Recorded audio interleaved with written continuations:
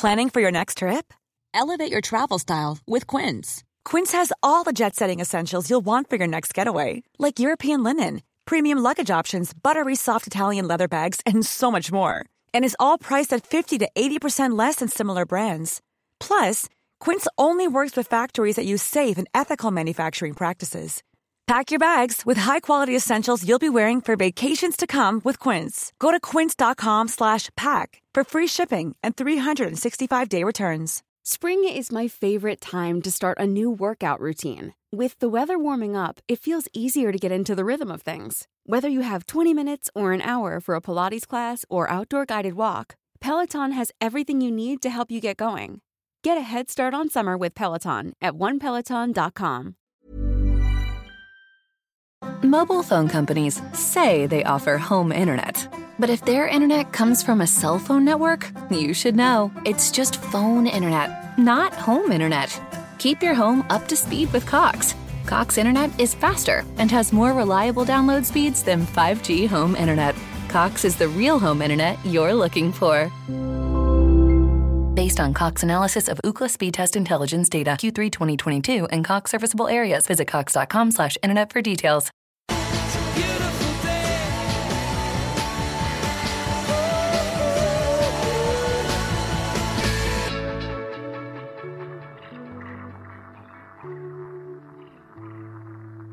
Journey and comparisons and to where we are at this moment. Yes, I mean I played it in an era where racism in the game was all over the game.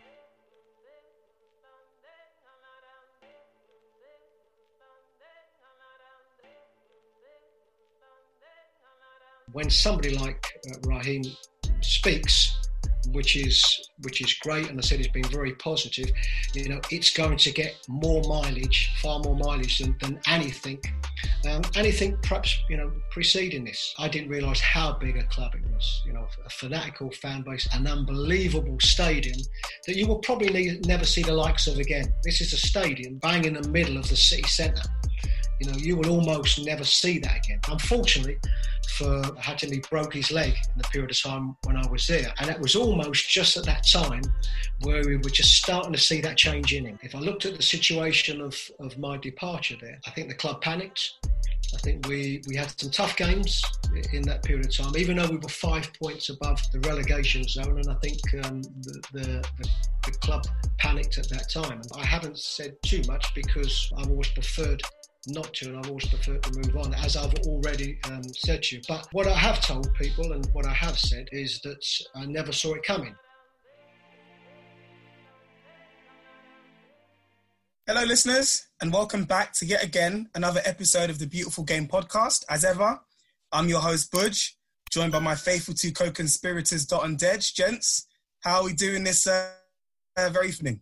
I'm very well, Budge. We've got a pillar in our community on the platform, so I can't wait to get this started. 100%. And how about you, Dej? Yeah, I'm doing very, very well. You know, I've been getting to know Chris. You know, he's a top man. You know, we get on very, very well, and it's a pleasure to have him on our platform. It's a pleasure that he's decided to, you know, help us out by coming onto our platform, because we need these big names to come and help us, you know, grow what we're doing. And you know, we appreciate it a lot. Absolutely. So, of course, as the boys have alluded to, we are joined by a very, very special guest who most recently managed Brighton in the Premier League, who we led to promotion in the 2016/17 season. But he's also been the head honcho at Newcastle, where he did the same thing, gaining promotion in 2009/10. He's also been at Spurs, Birmingham and Norwich. He's a gentleman who places huge emphasis on attention to detail and discipline, a man of great diction, poise and temperament. I imagine he's done any tests on his ancestry recently, but I wouldn't be too surprised if we ended up finding out that he was a long-lost brother of Barack Obama. Without further ado, ladies and gentlemen, we welcome Chris Hughton to the platform. Welcome, Chris. Welcome. Well, it sounds like that introduction. I can leave now. Sure. See you later, Chris. I can follow that, but there you go. No, you're very welcome, and it's great to see the three of you and to on the show. Very much so. Thank you, Chris. Chris, just to kick things off, take us back to the very beginning. I know you're, from East London. That Blackwall Tunnel, you cross it, and then you're in South. You go to the other end. There's traffic, and then you're in East. Just tell us about your upbringing. Let's just start it there. Well, I think as regards most kids of my era, then it was about playing in the streets. And I was brought up in East London with a Ghanaian father, an Irish mother, in a very multicultural area. And certainly as regards that Blackwall Tunnel, then most of the traffic at the time was on the south side. So, well, we always felt quite comfortable on that east side, but it was and still is a very multicultural area, and that's been the basis really of my upbringing. And as regards football, I was fortunate that I have a brother who was a year younger than me that also played football. So we looked for every single opportunity that we could to play football. And of course, that was the era when you could play out in the streets and wait till it's dark and then go back for your dinner and then try and sneak out again. Yeah, so what actually got you hooked on the game, from a young age? Who are your, heroes growing up?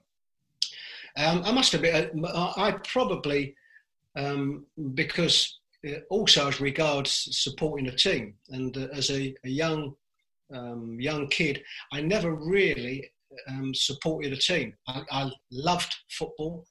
I think probably what might have been the difference is that on a lot of young lads that support a team, it comes from family. That's who their family support or who the dads support. At the time, my father had no interest in football. He worked, so it was always just about playing. And of course, going back to the early years, you remember my age, it was very much George Best and your Bobby Charlton, and of course at a proper young age, it was I still remember 1966 World Cup. But I think as regards individuals and teams, I didn't really have any. My real desire was just to play out as much as I could, and I suppose in them days we never thought of what we were doing as practice. We just thought of it as fun. The more football we play, the less we had to spend indoors. The more football we play, the less time we had to spend doing some homework. And it was just, it was fun. And of course, during that period of time, what you realise, of course, in later time, is that what you're developing are skills. Absolutely. And, just then, Chris, you mentioned a few players that you admired growing up and who you looked up to. And in your career, you were a left back, and you didn't mention any sort of defensive players there. So I just wanted to get a bit of a steer on how you then arrived at your playing position. Were you always a defensive player? How did that all work out? No, well, mine was, in lots of stories, that you will hear in our game, it can be about moments, luck, decision by somebody. As a young one, I played for the district, played with the district of Newham. Went to school, obviously, in the Forest Gate, Upton Park area. Although a right-footed player, I always played on the left wing. So what had happened was that when I got discovered by Tottenham, by that stage, I was still playing on the left side, but more a sort of left side midfield player. And what happened was that we had a youth team coach at the time, Peter Shreves, who liked me as a player. And one particular game, we were due to play in a semi-final, and the left back got injured. I don't have played in that game. I think I would have been sub in that game. He decided to play me at left back. And from that one game, then that was it. I played as a left back more or less, apart from, of course, periods I played at right back as well. But apart from that, I more or less played every other game at left back. And that was one decision, left back being injured, put me into that position. And of course, having done well enough to maintain that. Yeah, so for those of us that don't know, because obviously we're a younger generation, so how would you explain to us like the type of player you were, in your pomp? Were you like a Andy Robertson type fullback? Were you more defensive? How would you define yourself? I would define myself as an offensive fullback, and probably there might have been them players. If I look at Tottenham, there was a left back in John Gorman who played a number of games before me, who was a similar type player, right-footed left back, but an attacking fullback, semi sort of attacking. Before that was a wonderful player called Sil Knowles, wonderful player, wonderful left foot.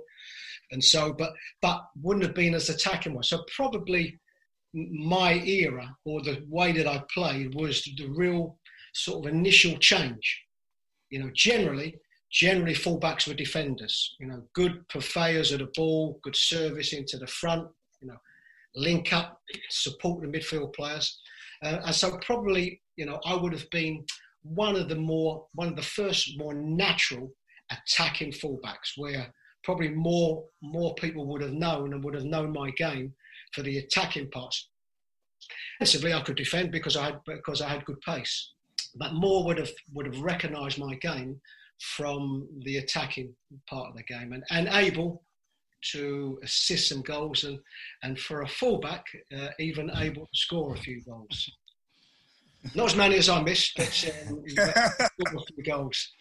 So, Chris, we spoke to Andy Cole earlier on in the week, and, we described, what's going on in the world today as a global pandemic. And we wasn't speaking about coronavirus, we were speaking about racism within society. So as a, black man, when you were coming through, did you suffer any sort of racial slurs, and did you have to work 3 times harder to get an opportunity? Well, certainly as regards what's happening at the moment, and I don't think there's anybody of any nationality that it hasn't affected. But for my own journey and comparisons and to where we are at this moment, yes, I mean I played it in an era where racism in the game was all over the game. You played in away stadiums in particular, and you knew some stadiums more than others that you was going to get racial abuse. We suffered racism on the football pitch personally, and also we could see others giving out racial abuse. So it was something that was part of the game, the exact same way as it was part of society. So I grew up in that. And there are ways to deal with it. Some can deal with it better than others. What didn't change was the fact that it existed, and you had to maneuver your life around that. You was always in situations where you knew that potentially there could be something said. You had to tread a little bit more carefully, and as I said, try and maneuver your way around that. And some found that harder than others. And the game will be full of stories in the community where there were them young players, young black players, that found it hard to manoeuvre around that one and suffered from it. And any progress they might have made in football was always going to be very difficult. Chris, in 1979, you became the first black player to represent the Republic of Ireland. And of course, you went on to make 53 appearances for the country as well. And we recently have seen Raheem Sterling come out and criticise the media for its portrayal of black players versus white players. Now, I can't imagine it would be easy for you to sort of cast your mind back to around about that time when you were making your debut for Ireland. But if you can remember, what was the media's response to that back then?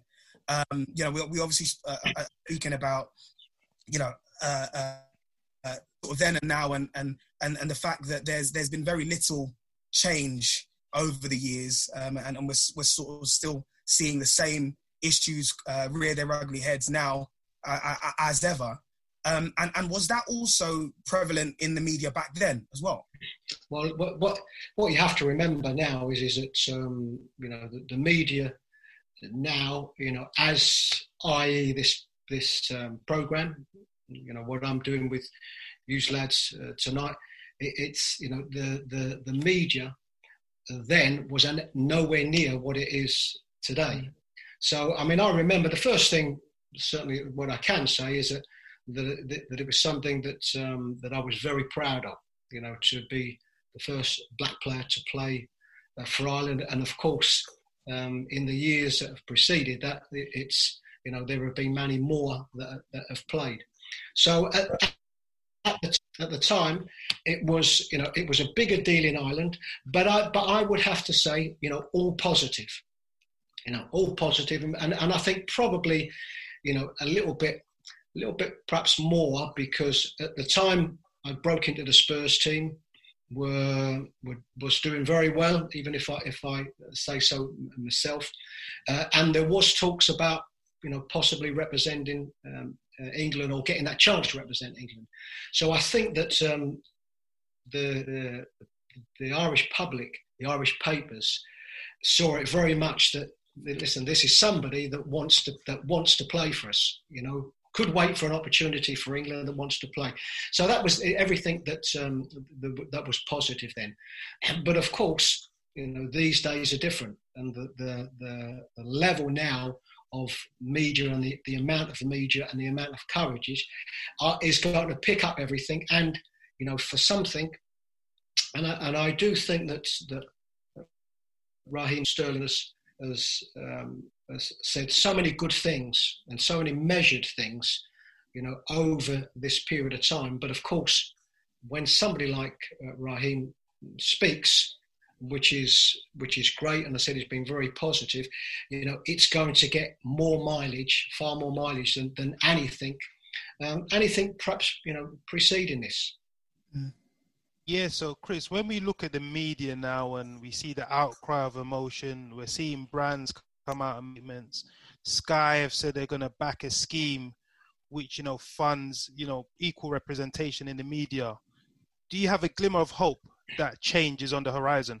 Yeah, I know, I do, but you know, something, you know, for something that has been so bad, you know, over the last couple of weeks, then what you have to look at the reaction, and I would have to say that there has a wonderful reaction, very multicultural reaction as regards the responses, but it's all about change, and I would be, you know, at some stage what will happen is that if I'm looking at the level at where we are now, the level of emotion of where we are now, is that, you know, that will die down. It will. It's normal. It's natural. So for somebody, you know, of my experience and my age, you know, we have been there before. I would have to say, probably, certainly not in this country, not at the level that I think it is now, you know, how long it's lasted, but we have been there before. But it all has to end up in one category, and that is change. And the only way you can see change is if there is a real enthusiasm to change, if there's a real enthusiasm for it to change.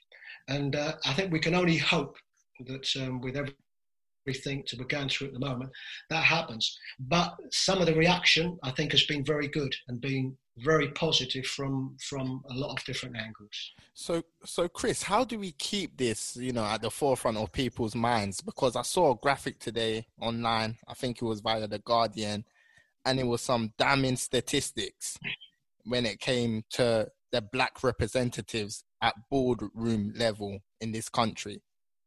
The FA, 0 out of 11. UK athletics, 1 out of 9.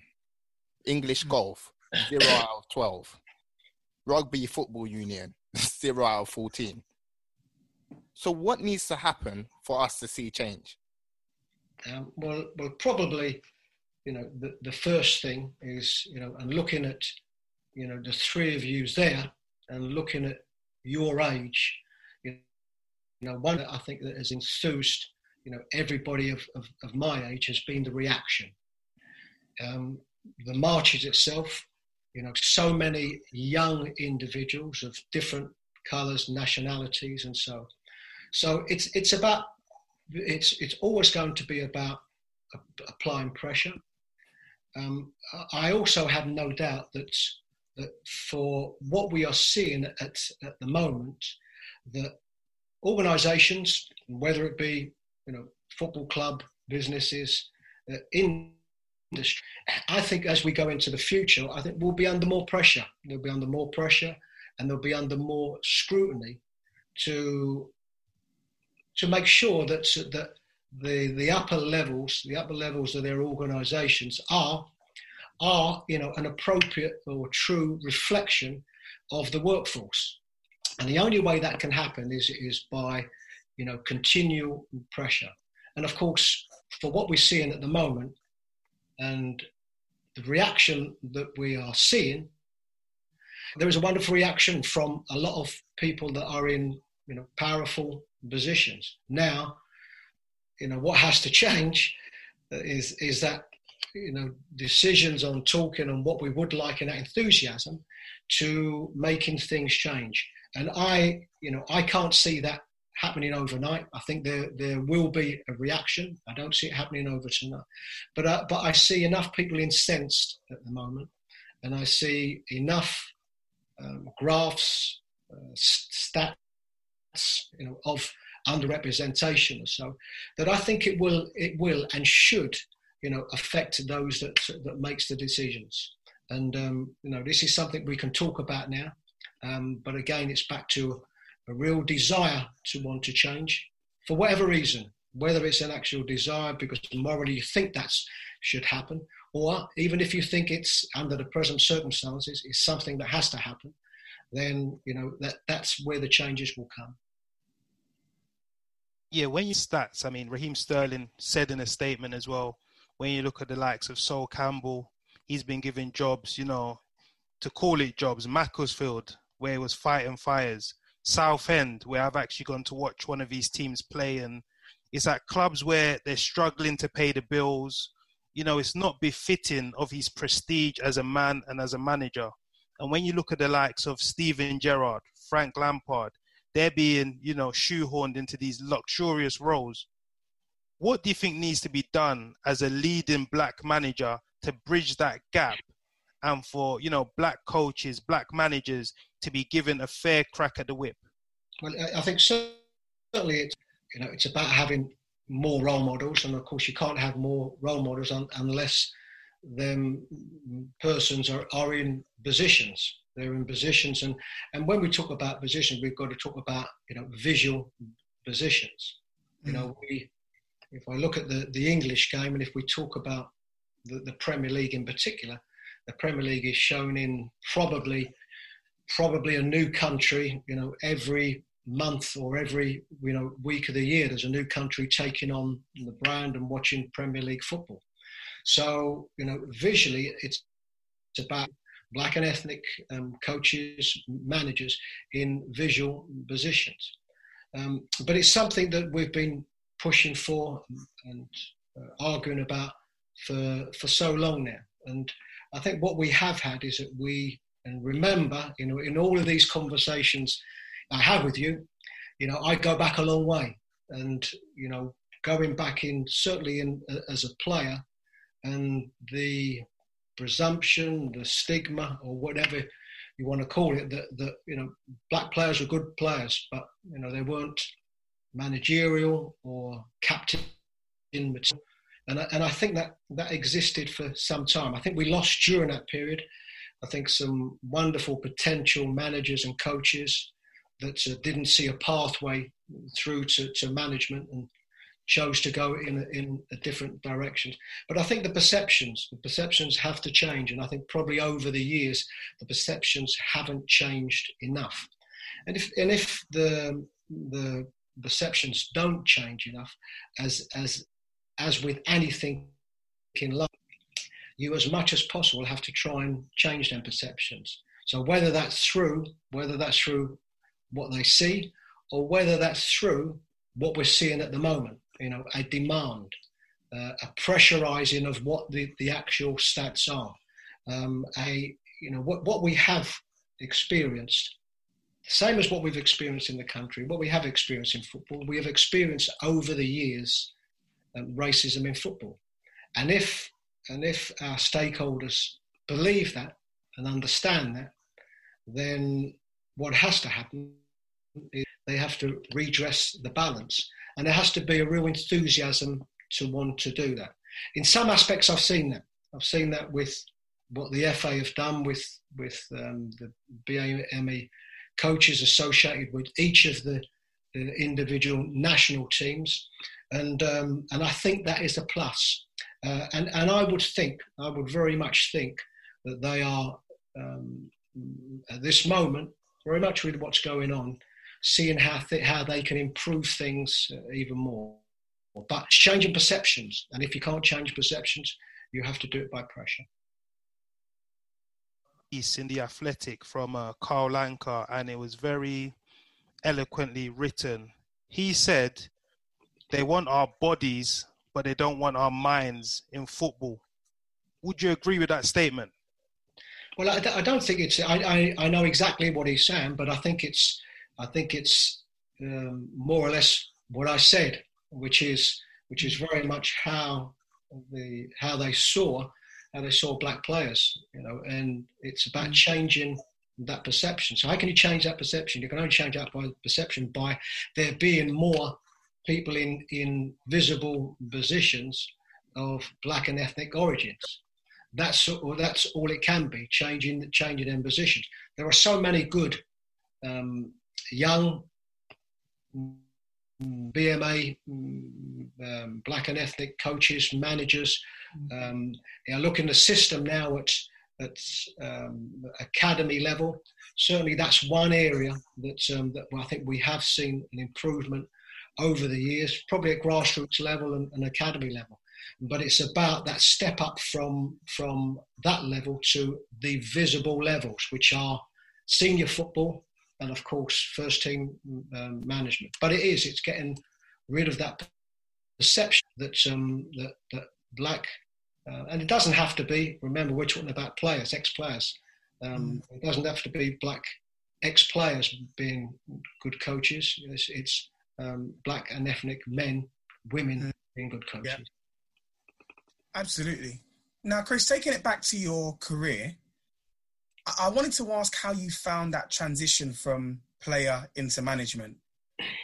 Was it something that was always on your mind? Did you always feel that at some stage, once you'd hung up the boots, that you would like to go into management? And obviously, we're talking now about the fact that there are so few black and ethnic minority managers in the game now. You can only imagine how, back at, when you were making that transition, you can't have seen many people around. And so what kind of encouraged you to continue to pursue that route? Yeah, well, my pathway was a bit different. And you are right. Keith Alexander was probably one who was sadly passed away. But Keith was a wonderful friend, somebody that I can find it to, and a wonderful coach, and we're very well thought of. But my pathway was different. When I finished playing at Brentford, I left Tottenham 1990, had a year and a half at West Ham, then I went to Brentford. Both of them periods of my footballing career I thoroughly enjoyed. But when I finished playing, Ozzy Ardiles, who I'd known very well from my time at Tottenham, got the Spurs job and wanted to take me in as his reserve team coach, or under 21 coach at the time. And that generally that's how it worked. How it worked was that if you get a manager's job, generally, of course, it's got to be somebody that you are very confident is a good coach, but it's certainly somebody that you can relate to, somebody that you are friendly with, somebody you can trust. So I was very fortunate that Ozzy took me in at that time as under 21 coach. And in that first year, so something that I can tell you, and for any young aspiring coaches there, it's not always easy. And I must admit, I went from playing to going into coaching. And that first year, I was really fortunate. We had a coach, a player who played for West Ham called Pat Holland. And he was a really good coach. And he took me under his wing that first year, and the two of us sort of worked with the reserves. But he could see things that I never saw so naturally. So for anybody who thinks that, just because you had a full playing career, that you can naturally just go into coaching, it doesn't work that way. For some, it's more natural than others. But my pathway was different, as I said, and I then went on and spent 14 and a half years at Tottenham, working under 7 different managers, and for the large majority of that time working with the first team. And probably my ambitions for a big part of that wasn't to become a manager. It was about doing the best job that I could. I was fortunate that I was at a club that, as each manager went, the owners of the club wanted me to stay on, and they felt that I could assist the new manager, and I would be a plus for the new manager. So I think when you've got that type of responsibility, or also that real desire to want to manage, sometimes isn't there. But certainly in the latter part of my time there, the desire was very much there. Of course, then I went to Newcastle as a coach under Kevin Keegan, who I thoroughly enjoyed working under, and everything. How was he like? Because you get this sort of, you see, people come out and talk about his famous line, that he said in the media. How was he like to work with? Brilliant. And everything.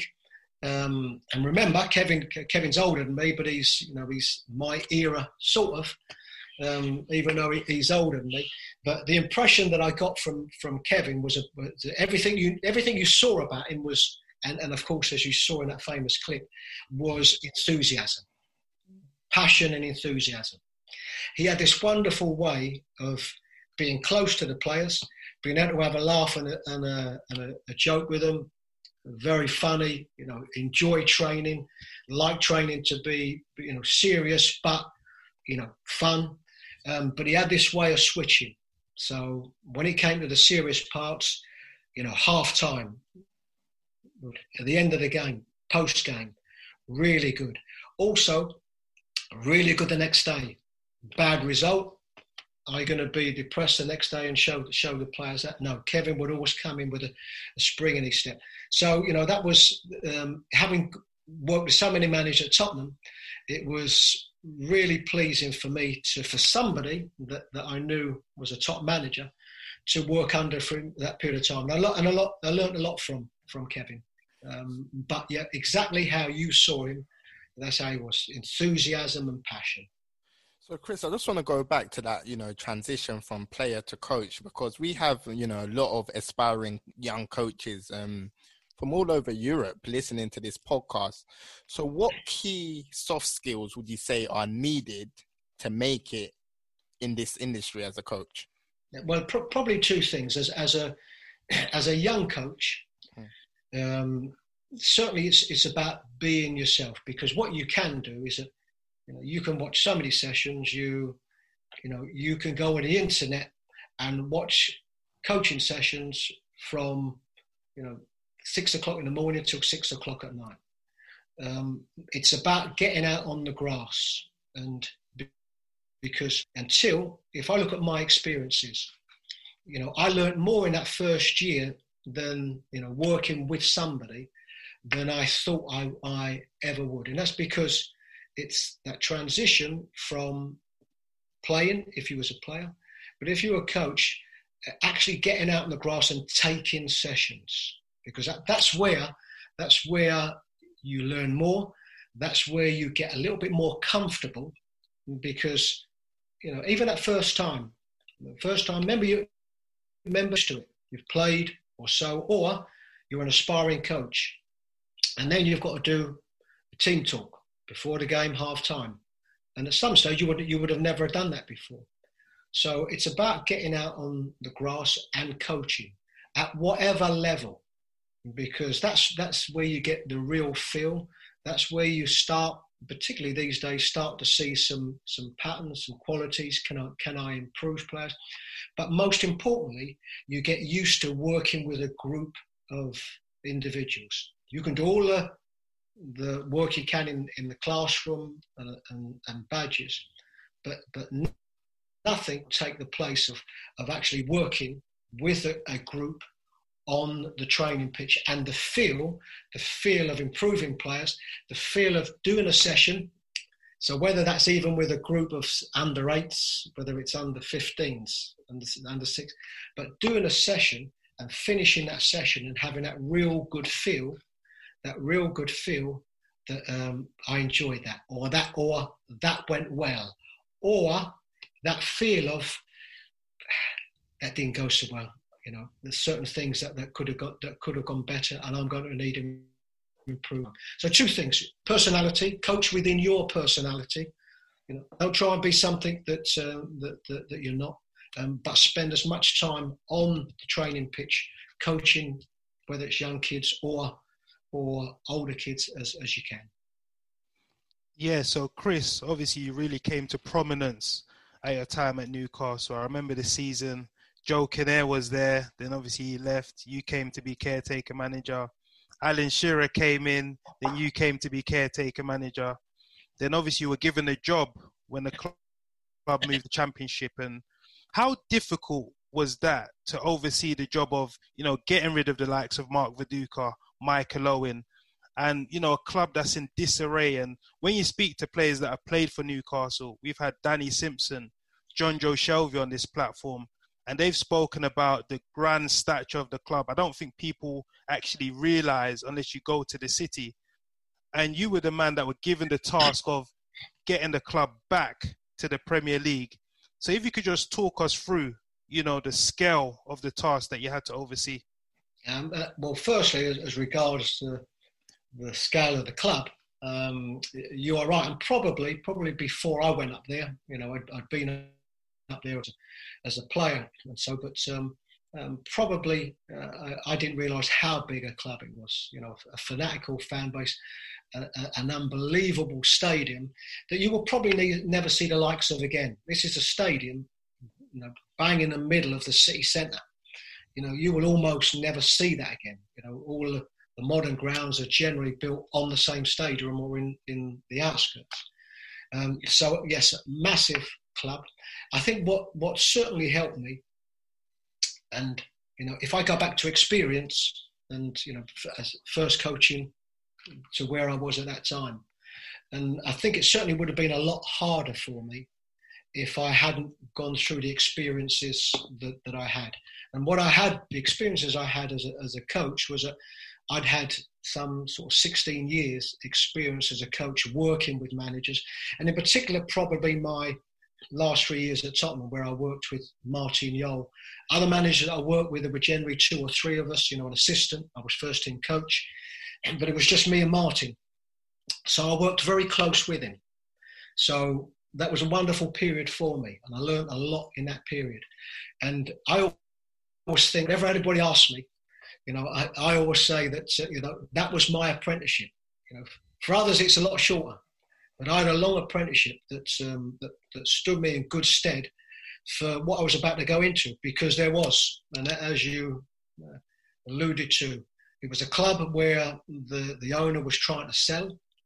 There was a group of players that looked at the fact that the club had gone down to the Championship, that really wanted to be playing at Premier League. So there was the big we were probably a better team and in better shape, once the decisions were made on who wanted to go and who wanted to stay. Once that was determined, the ones that wanted to stay and fight to get this club back up into the Premier League, then things were more comfortable. And one thing I did know, I knew we had a very good team. I knew we would be favourites. So probably the two biggest things were a new manager going into that one, was making sure that the group of lads that wanted to stay had enough desire for the fight.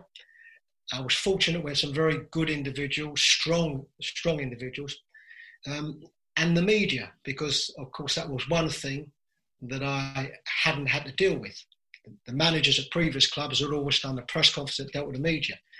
And Newcastle is not an easy club. There was always something going on. So that was probably something that I had to learn. And it was a very fast learning curve at a club like Newcastle.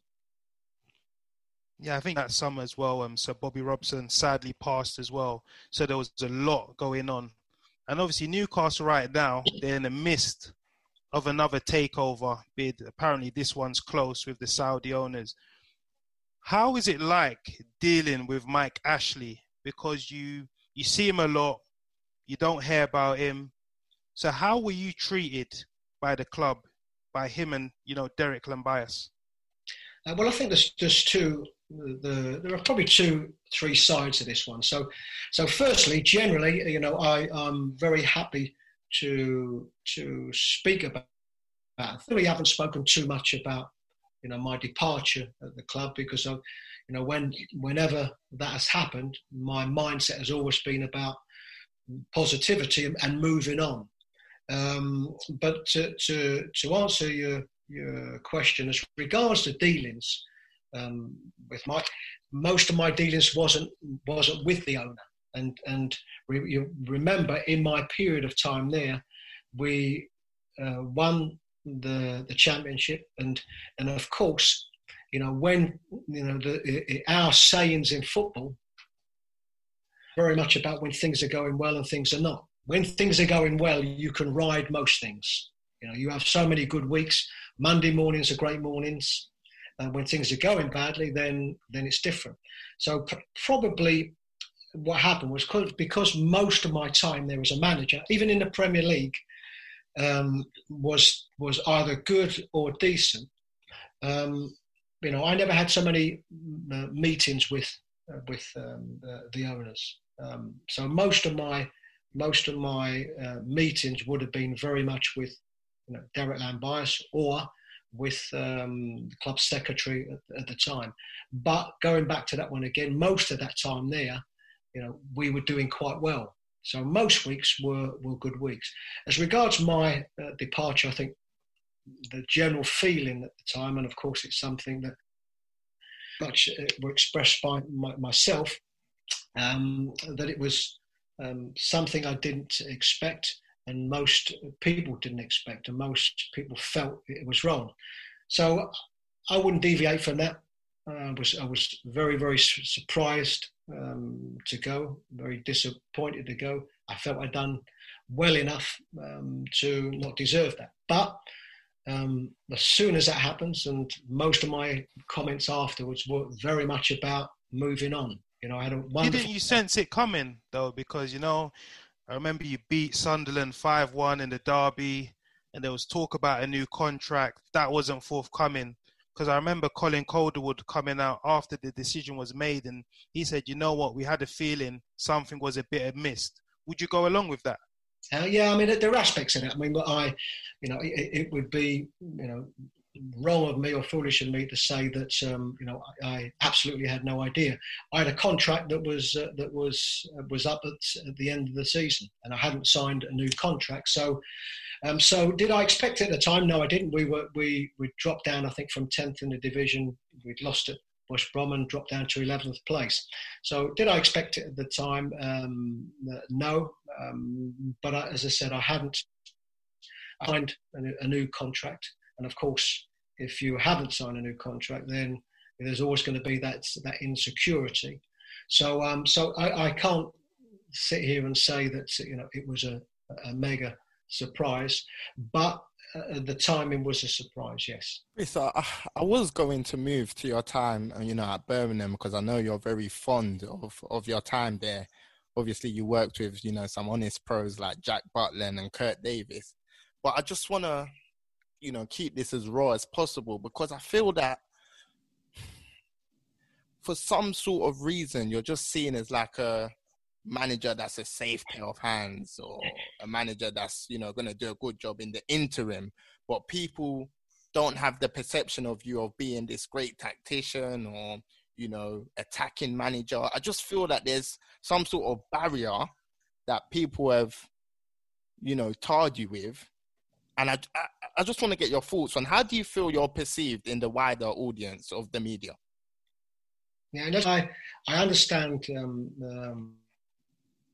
exactly what you're saying. I think probably some of that of what you say is because that I've been devoid of that job. I suppose that what you would regard job that's going to allow me to particularly at Premier League level to aspire to different things in the Premier League. Being able to manage a club that realistically that can finish in the positions, certainly above mid-table and pushing for, Europa Cup and Champions League. So I understand what you say. What my reference always to is we've spoke about, stats and people in jobs and so on. And I'd like to think that wherever I've been, that I've done the job that I've been asked to do. The reason why there could be, or people could perceive me as that, I can't answer that one. My personality is what it is. I'd like to think that certainly at Birmingham, which was my second role, that we done a good enough job there. And generally, when I'm talking about I'm talking about we, because I have a group of coaches, or a coach, or a couple of coaches that have come with me and have worked every bit as hard as I have to get any success that I've had. But they're the sort of answers that I can't give you. It's only other people can. I'm somebody that's worked as hard as I can in the roles that I'm in. I'd like to think that I've had success in the roles that I'm in, and if people's perceptions of me are different to what the facts are, then it's difficult for me to do anything about that. Chris, do you almost feel that when you look at the boardroom, you look upstairs, there's no one that understands your background, there's no one that looks like you? So when stuff starts declining in terms of results, performances, they're like, look, we have to pull the trigger. We don't have trust in him. I can tell you quite honestly, no, I don't feel that, and I've never felt that. And certainly, if you ask me, and if we're talking about managers, if it might be regarding somebody else that I have an opinion on, then possibly I could give you that opinion. But I must admit, I haven't felt that. I've been employed in 4 different clubs. As I said to you, that I'd like to think my record in them clubs has been good. But I think over and above that, it's I can't honestly say that. Others might, and others might feel that way, and others might voice that way, as you have done. But I can't honestly say that I've felt that. Chris, when you were talking about the team that you were managing in Newcastle. It was a talented bunch, and of course you also oversaw some very shrewd signings that helped the team performances and what have you. And I wanted to drill down to one player in particular, which is a certain Hughton Ben Arfa. What I wanted to ask first and foremost is, where does he rank among the players that you've managed and coached in terms of ability? And also, you know, he is a player that has received a lot of criticism in the media, and a lot of people have felt that he's reached the heights in his career that he could have because of a lack of discipline, and whether you feel that those critics are fair in their assessment. Well, but certainly my first assessment, which is what you alluded to, is talent, and he is one of the most naturally talented players that certainly that I've signed, but what I've worked with. One of the shames that we had in my period of time there was that he when we looked like we were just to have that breakthrough with him, because there's always going to be that balance. There's always going to be that balance between talent, natural talent, and discipline. And when I mean discipline, I don't mean discipline turning up late for training. I mean the disciplines of the game, you know, on your roles and responsibility on the football pitch. And with Ben Arfa, I think it was always trying. Of course, you know, he was there for a period of time with me, but he was there for a longer period of time with the next managers or the next manager. So I think he had to deal with more than what I had to deal with. Unfortunately, for Hughton, he broke his leg in the period of time when I was there, and it was almost just at that time where we were just starting to see that change in him. That's, you know, that natural ability that he showed on the training pitch, what he could do in the games, to him being a consistent member of the team that others could rely on. And that's the art of coaching and management, you know, trying to fit that type of individual in.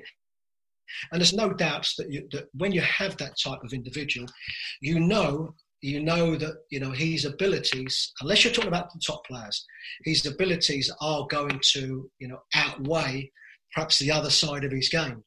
And as a manager, it's about making him, them areas where he doesn't do so well, for trying to get that right balance in the team so others can compensate for what he hasn't got. But if you ask me if he achieved what he was capable of achieving, I think the obvious answer is no, because I think we saw somebody that had real top class ability. You know, has he had a career and a good career at the game? Yes, he has. You know, was he, you know, capable of reaching, you know, bigger heights than yes, he was. Yeah. And you know what, Chris?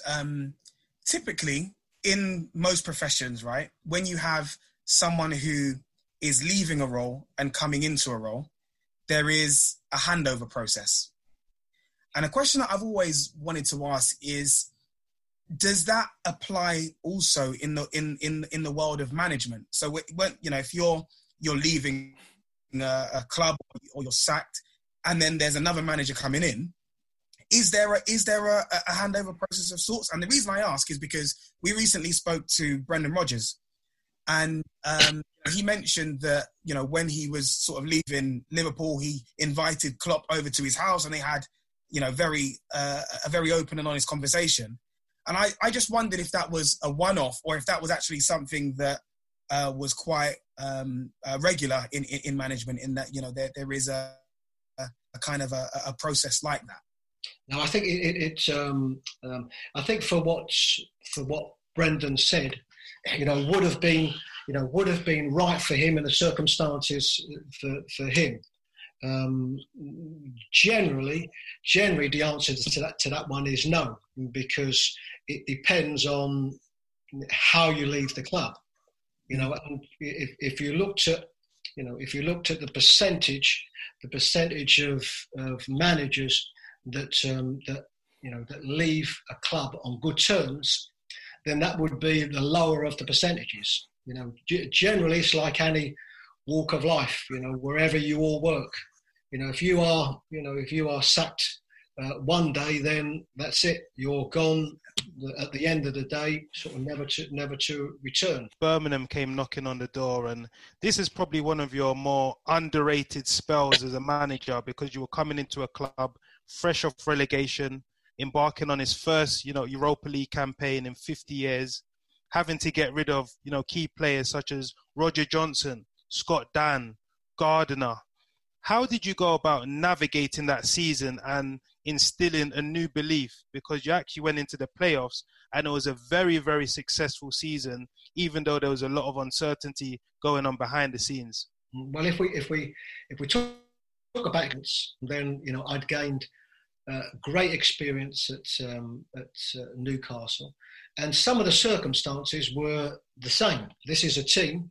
The only difference, which in the end was a benefit, was that the team had won the League Cup, and obviously beaten Arsenal in the I think Budge is a bit sad about that. He's a big Arsenal fan. Well, he can't still be sad now, can he? When you don't win much trophies, it hurts. No, listen, I understand, Stan. But they certainly won a good few after that. So my time there would have been similar to Newcastle, where it's a team that had been relegated. We knew we were going to lose players, and we lost. I can remember Scott Dann was one of them. We lost him literally the day before deadline day. So it was very much similar. Those that were there, and I think when you're in that position, the best day at the start of the season is the end of transfer deadline day. And because at that time, you know who's staying, and the ones that wanted to go, that didn't go, know they have to knuckle down at least until January. So it was a similar scenario. What we had was something that you could look at, good or bad. But the Europa Cup would that be a plus, or would it be a hindrance with the amount of games that you played with the squad that we had? For us, it was a plus, because we had Birmingham supporters going abroad singing songs that some of the Birmingham supporters hadn't heard for years. So, that really galvanised our season, and we was able to take that into our league campaign. You've got to have some fortune, when it's that type of season. I think we played something like 62 games that year, something possibly more. And I can remember in one player, Chris Burke, I think played every game but one, that season. So we had to be lucky, which we were. We had a lot of players that played a lot of games. But it was the Europa Cup campaign that I think really motivated the team and gave us that continuity into the league campaign. It was a big blow when we didn't make it through to the final of the playoffs, but a really, really enjoyable year. And of course, the Europa travels gave a Birmingham City support, that hadn't done it for years, the opportunity to and they travelled in their thousands. Yeah, so talking about the good times, I remember last day of the season, you beat Manchester City away from home, and probably looking at it retrospectively, that didn't really do you much favours, because there was a big jump up in the league, which probably, shall I say, paved over the cracks in terms of going into that next season and the expectations kind of thing. But with regards to you leaving the club, how was Leah? Because we see on the TV, she seems like a bubbly character. How was she in handling your departure of the club? Was it amicable, or did you feel a bit let down by the decision that the club made? No, I mean, I think there's two things. I'll go back to the last game. We actually jumped 5 places. Yeah. On that last game, we were fortunate. I think we won our last 3 games of the season, I think. But that last game at Man City, we jumped 5 places. So you were always going to take that. I think as a manager, would you say, well, we might be better off low, and the expectations are not going to be as high. And also, of course, it's Premier League money, and that put an additional few million into the club. But I think as regards a relationship with Delia, sometimes decisions are made. I had a very, very good relationship with Michael and Delia, and I've been back to Norwich on a few occasions and continue to have a good relationship with them. Probably, if I looked at the situation of my departure there, I think the club panicked. I think we had some tough games in that period of time, even though we were 5 points above the relegation zone, and I think the club panicked at that time. And of course, as an owner, you've got to make these decisions and difficult decisions. But it certainly wouldn't, I don't think, would have had anything to do with personality, because I say we had a very good relationship. And what you see of Delia and Michael is exactly how they are. They've been associated with that club and have pumped money into that club for an awful long time. Yes, Chris, obviously you went to... Do you want to go? No, go on then. Yeah, so obviously... You've got to decide who's just a better question. Go on. Yeah, so obviously you moved to Brighton, which was a different type of task. You, I would say, rebuilt the shape of the club, took them into the Premier League. And what we see of Brighton today is largely owning to, the work that you've done. So talk us through the way you restructured the club, getting promotion and consolidated the club into a Premier League team. Because when you see the owner, Tony Bloom, who obviously earned his corn in the gambling world, he seems to be a very sharp thinker, forward-thinking, and a loyal man. So what's it like working with him? Okay, well, I'll go back to the first, and of course, in my time there, I'd been out of work from my time at Norwich, and going back to the previous question, I had offers, not so many because of the timing, but I had offers to get back into the game, which I chose to take. So I got the job at Brighton on the 1st of January. So, Chris, which clubs were interested in your services at the time? Well, that's something, I think, as you already know, the three of you already know that I'm not allowed to divulge. Okay. But I can tell you that there has been interest. And remember, when I talk about, and every manager will talk the same way, when that there has been interest or opportunities, that none of that is guaranteed. What there can be talk and there can be interest.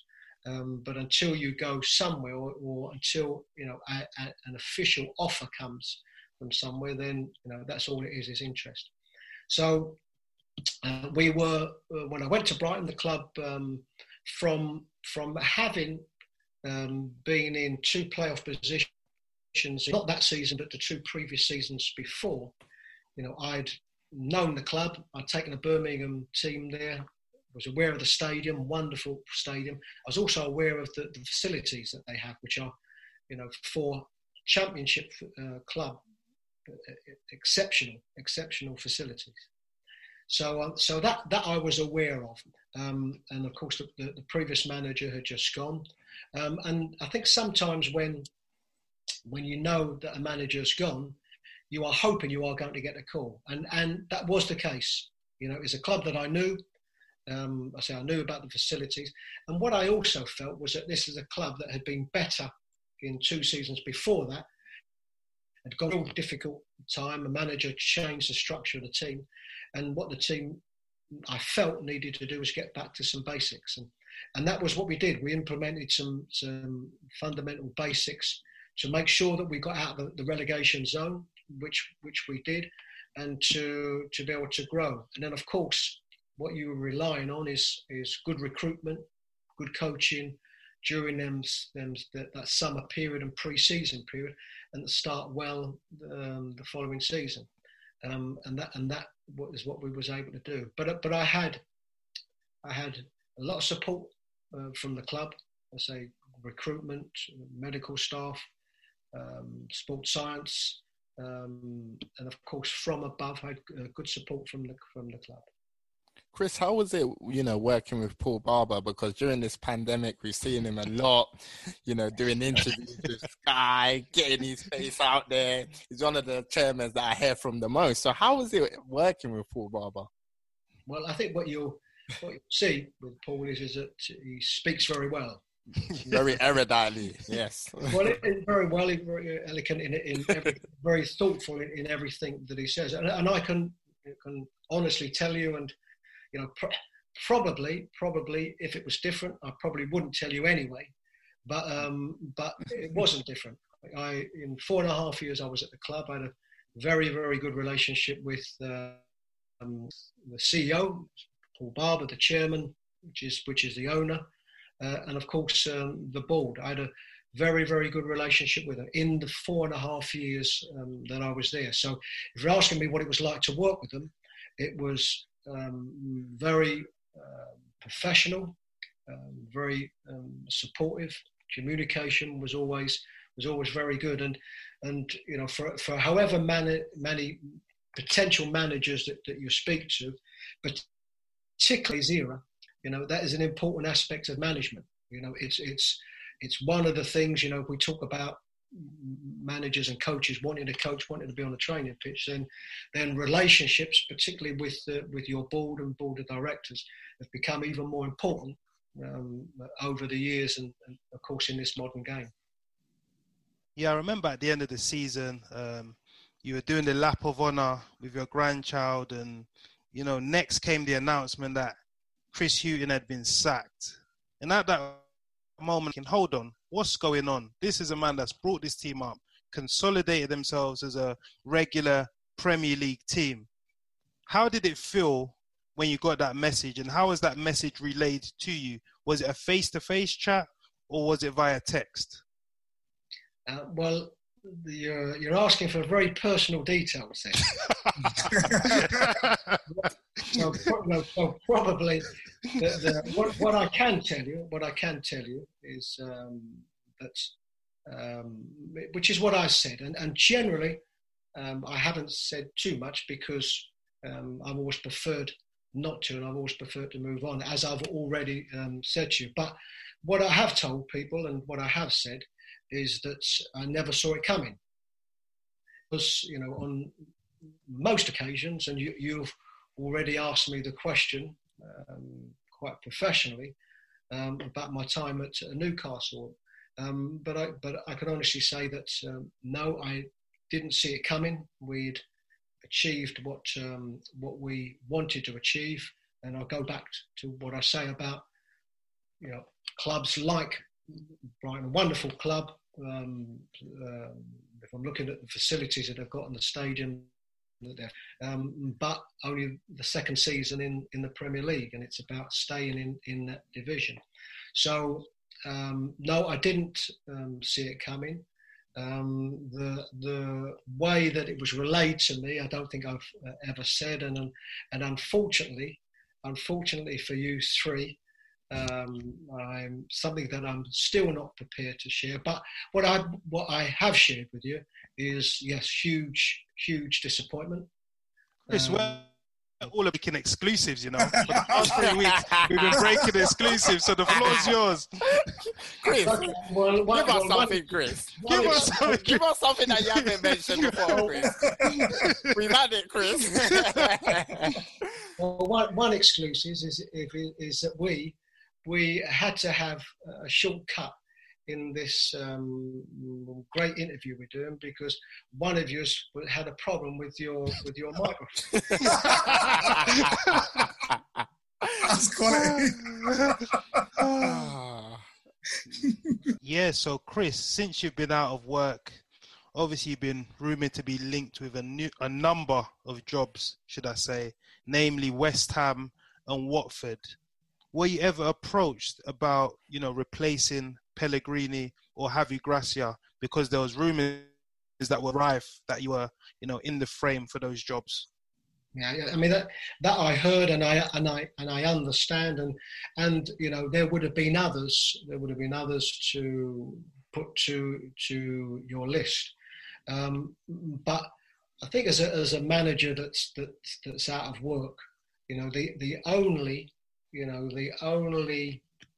reply that I would ever give regarding an approach from a team or an interview from a team would be if it came from that individual team, because it's not my responsibility. It's a responsibility very much of the team to make that public knowledge, and I have too much respect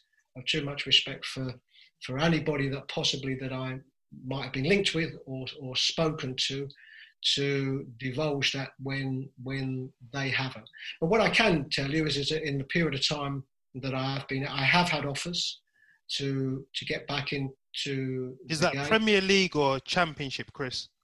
What I can tell you is that the large majority of that was Championship. Okay. But that's what I can tell you without naming names, and that's something that I must admit I'm really pleased with, because it means that I'm in a position where I have been made offers. I'm also in a position where I've got to feel it was right for me. Some of them opportunities were quite early, I must admit, having left Brighton, and I've got to make sure that it's the right move for me. But the fact that I have had offers is something that's been pleasing and very encouraging for me, and certainly if I look at my appetite into the game, it's as strong now as it was the day that I left Brighton. I have one final question, Chris, and that is obviously talking about what lies ahead for you in future.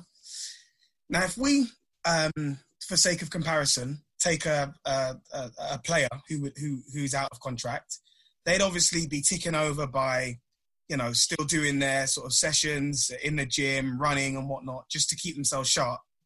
So what does a manager out of a role do to keep the tools sharp?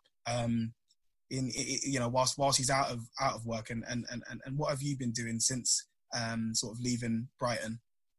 Yeah, it's a good question, and probably if I look at this lockdown that we had, and obviously going on, I was probably sort of prepped fairly well for this period of time, because I've been out of work for a period, and I'm somebody that very much likes to keep busy. And I think that initial period, when you lose a job, that initial period is a little bit of downtime, and of course you're getting so many messages. It's about going through your messages, speaking to as many people as you can.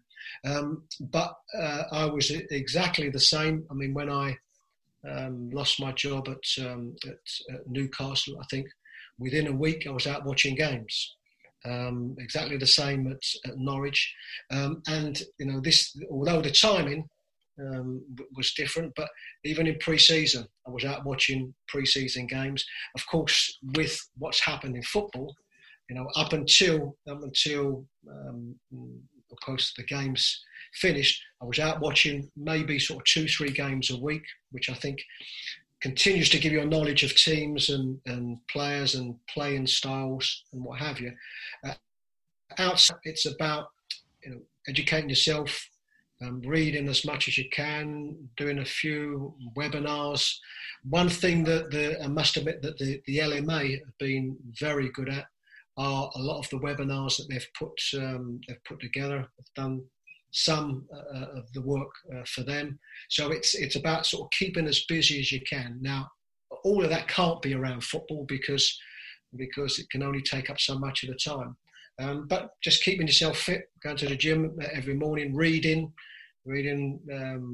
football books, and also non-football books, keeping your mind active. But I think when you're somebody that's always been as busy as what I am, and I think what most managers are, it's very, very hard then to switch off from it. So, I've enjoyed this, I must admit, with you three lads, and this is very much sort of part and parcel also of me talking about football, being involved in football, seeing what's going on, and keeping myself as busy as possible. Chris, it's been an absolute pleasure to have you on the podcast, and we appreciate all your support, and we hope to see you back in management at the top level very, very soon. Which is what you deserve. Yes. Listen, I appreciate it. We're obviously going through very difficult times with the pandemic and of course everything that's gone on with the racial issues over the last week or so. So yes, we need to get through that, to make the improvements that we can, and continue that thirst for knowledge. And that's what I think we're all doing. You three want to be the best you can at what you're doing, and exactly the same with myself. You know, I've been coaching, managing for that long, but you know, the game is changing exactly the same way as your game is changing, and the only way to keep on top of that is to continue to educate yourself. But I wish the three of you all the very best for endeavours, and hopefully I'll speak to you again soon. Thank you, Chris. Absolutely. Thanks so much, Chris. Thanks. Great stuff. It wouldn't be a Beautiful Game podcast without a shameless plug right at the end. So before we sign out, I'm just going to remind all of you guys, if you're not yet subscribed to our YouTube channel, it's the Beautiful Game Podcast. And you can also follow us on Twitter at podcast_TBG and on Instagram at pod_TBG. And you can listen to all of our episodes on Spotify, SoundCloud, and on Apple Podcasts as well. And if you're listening in on Apple Podcasts, please make sure you leave a 5-star review. We're going to leave it there until the next episode. Over and out.